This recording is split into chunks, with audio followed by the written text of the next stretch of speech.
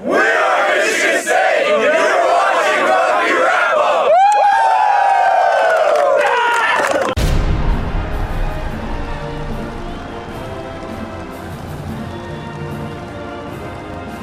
Brought to you by Irish Rugby Tours, the Rugby Tour Specialists, AFIA Sports Training, committed to developing the sporting potential of future players in the U.S., UK, and across the world. And Dub Pies, Down Under Pies. Stop by, say hi, and eat pie. And the Pig and Whistle on West 36th Street. Hey everybody, welcome back to Rugby Wrap-Up, talking rugby at the Fantasy Sports Network, Studio 34 in Midtown Manhattan. And once again, I have the resplendent, gorgeous Steve Lewis to my right. Stephen, welcome. Thank you. Stephen, you've been bouncing around a little bit in the rugby. You bounced out to Glendale, Colorado this weekend. Tell us all about it. Yeah, so first leg of the Women's World Series Sevens competition was held in Glendale. First time it's been there. So this is one of 6 legs that's being held this season. U.S. took silver, I suppose, is the bottom line, which is a good start and a great start actually for Chris Brown, the new head coach. A little shaky on day one. Had the England game under control and then just let it slip away in the final sort of 20 seconds. Didn't really finish the game. Close win over China and then got bounced by New Zealand. So they had to wait for Spain to miss a conversion in order to make sure they made the quarterfinals. Then they regrouped and came out, smashed Australia. Took a last-minute try to beat France in a thrilling game. And then, again, as everyone else did, they succumbed to a very, very strong New Zealand team.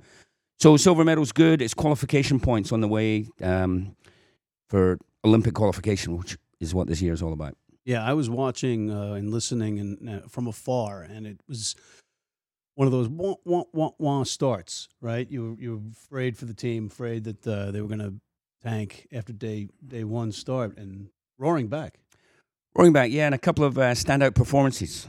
So, Star is born, A Star was born. So, Ilona Maher in particular, who was a standout for Quinnipiac for many years, dominant player in women's college rugby. She actually made her debut in the World Cup and was quite promising there, but this weekend just blossomed. Powerful athlete, but not just power. Faster than she looks, good feet, good skills. She's going to be a mainstay of this team for some time. She had a fantastic weekend. Oh, coming from you, that is a ringing endorsement. Credit where credit's due. Yeah. Good player. So she did well. Obviously, Alev Kelter back in the fold helps you a little bit. And, some great performances to start on as a foundation. They got Dubai up next, which isn't that far away. If they can keep the momentum going, we could be onto something here. They've got the talent. So you had brought up to Chris Brown on the show last time that they only have the 6 stops. They don't have the luxury of really a bad stop when the competition is this tight.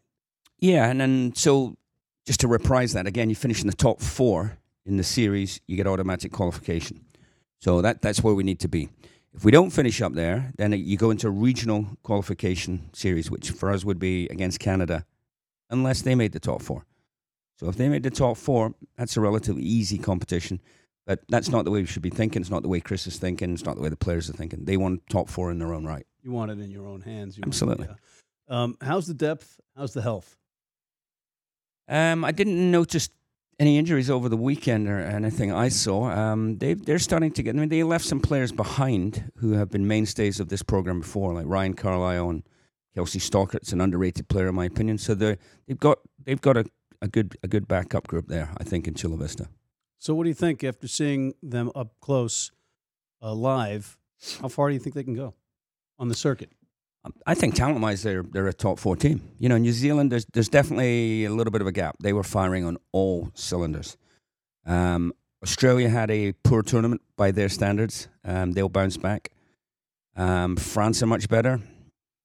England, not what they were. So to be top 3 or 4 is very, very realistic for this group of players. Now, we've got the rugby weekend coming up with the U.S. 15s women playing against New Zealand. How many of those players are going to transition into that side, and how difficult a transition is it? None. No players transitioning? No, as far as I know. 7s and 7s, 15s and 15s. Is this a first for us in an environment like this? As a team? No, okay, I mean, it depends on who's doing what, right? The 7s players are under contract. 15s players aren't. Their first priority is 7s. So presumably while there is 7s ongoing, they wouldn't get released for 15s. It's a senior moment. I forgot that the HSBC circuit was in full. Yeah, because full swing. They got Dubai. Because I was thinking, well, they let him go for Dublin for the World Cup. Yeah, it's a different thing. And there's also an element of discretion between coaches. The 15s and 7s coaches have good relationships, and they think it's in the best interest of those players.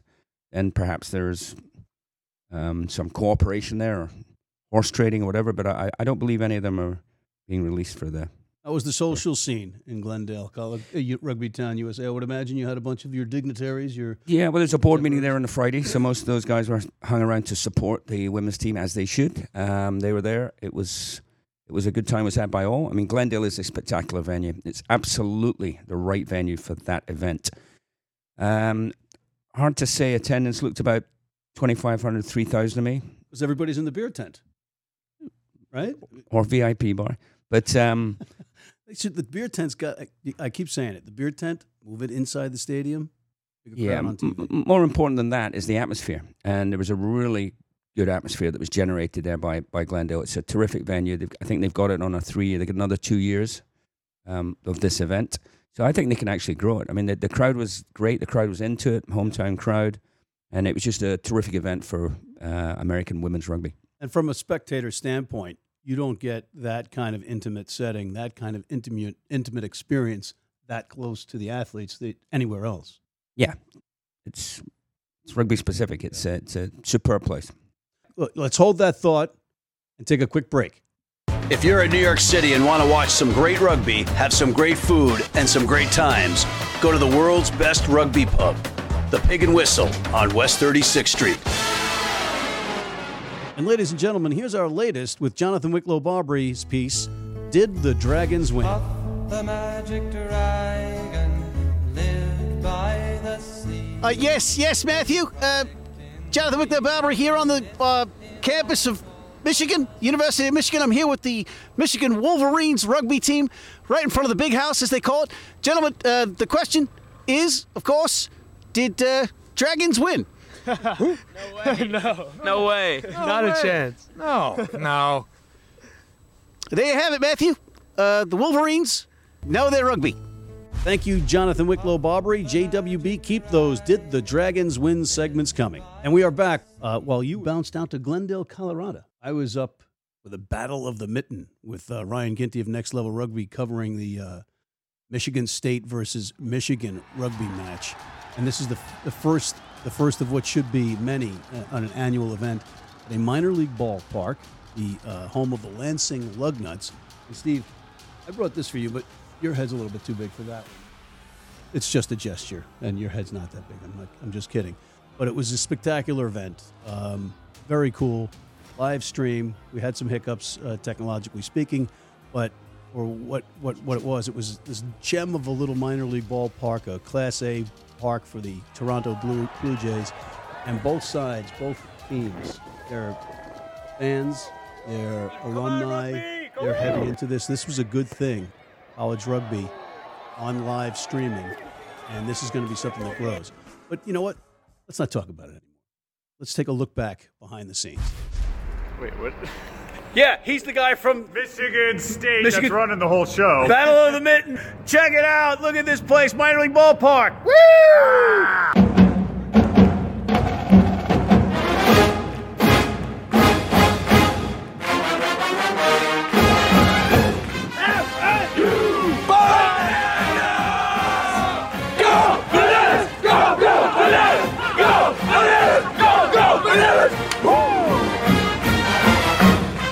My name is Leroy Kleber. I'm a senior here at the University of Michigan, and I play flanker, 7 shirt. Biggest game of the season, and anybody tells you otherwise is lying to you. Go Blue, baby! My name is Jamie DeBurz. I'm a senior, and I'm in naval architecture and marine engineering. Representing the University of Michigan in the best sport in the world. Most exciting time of my life.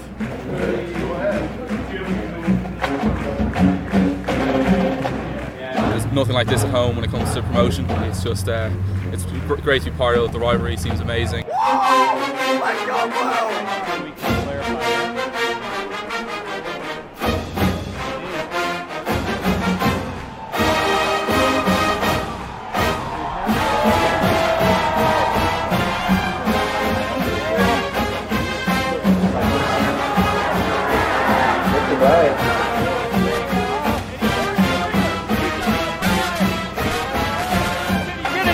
It's a try, Michigan State, 3 minutes to go. They're going to go up 10 points.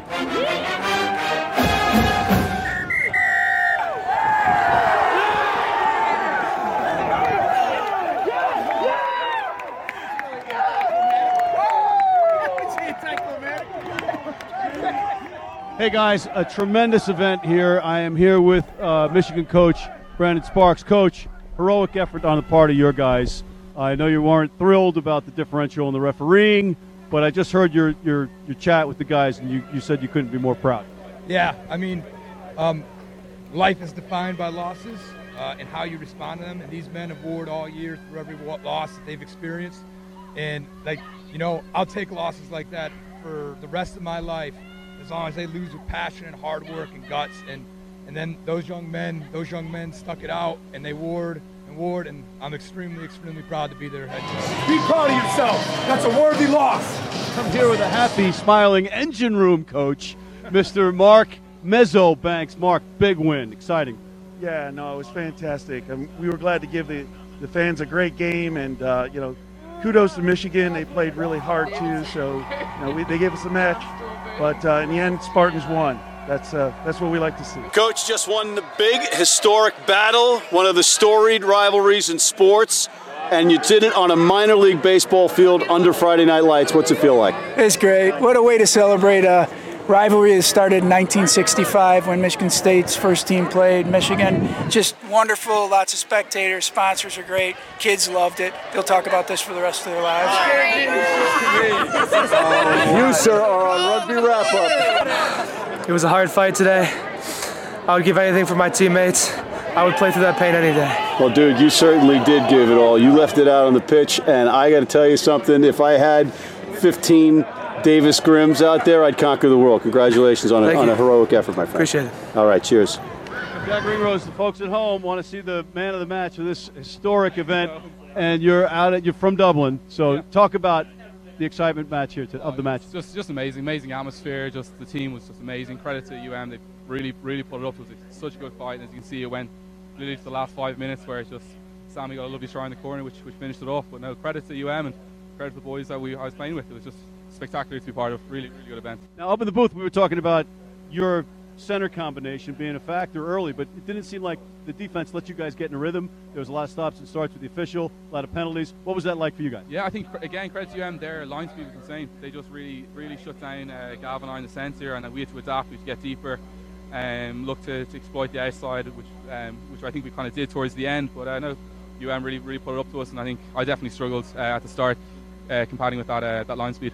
All right, well, I know your brother's proud at home and the rest of your family and the Ringrose clan and specifically, and as a prize, as man of the match, you get to look at all the Next Level and Rugby Wrap-Up videos on YouTube and to your heart's content. That sounds good. Sounds like a pleasure. Thanks very much. Right, cheers. Mr. Jack Ringrose, ladies and gentlemen, man of the match here at the Battle of the Mitten. You get the mitten, my friend. Thanks very much. Sláinte. And Steve, you're going to be trying out for the lug nuts anytime soon? No. A, I don't know what a lug nut is. B, I don't fancy moving to Michigan. Let's see. Okay, well, let me educate you before we end this segment. A lug nut is an automobile part and a piece of hardware, actually. And the home of Oldsmobile was Lansing, Michigan. Home of the lug nuts. Tremendous. Yeah. And Stephen, more college rugby this weekend. I'll be at West Point with Mr. Greg Gilliam calling the Army versus Penn State game on 11 Sports. Check it out. On that note, on behalf of Mr. Steve Lewis, the Lansing Lugnuts, the Michigan State Spartans, the Michigan Wolverines, and the silver medal winning USA Women's Sevens team, I'm Matt McCarthy. for Rugby Wrap Up here in New York City, signing off.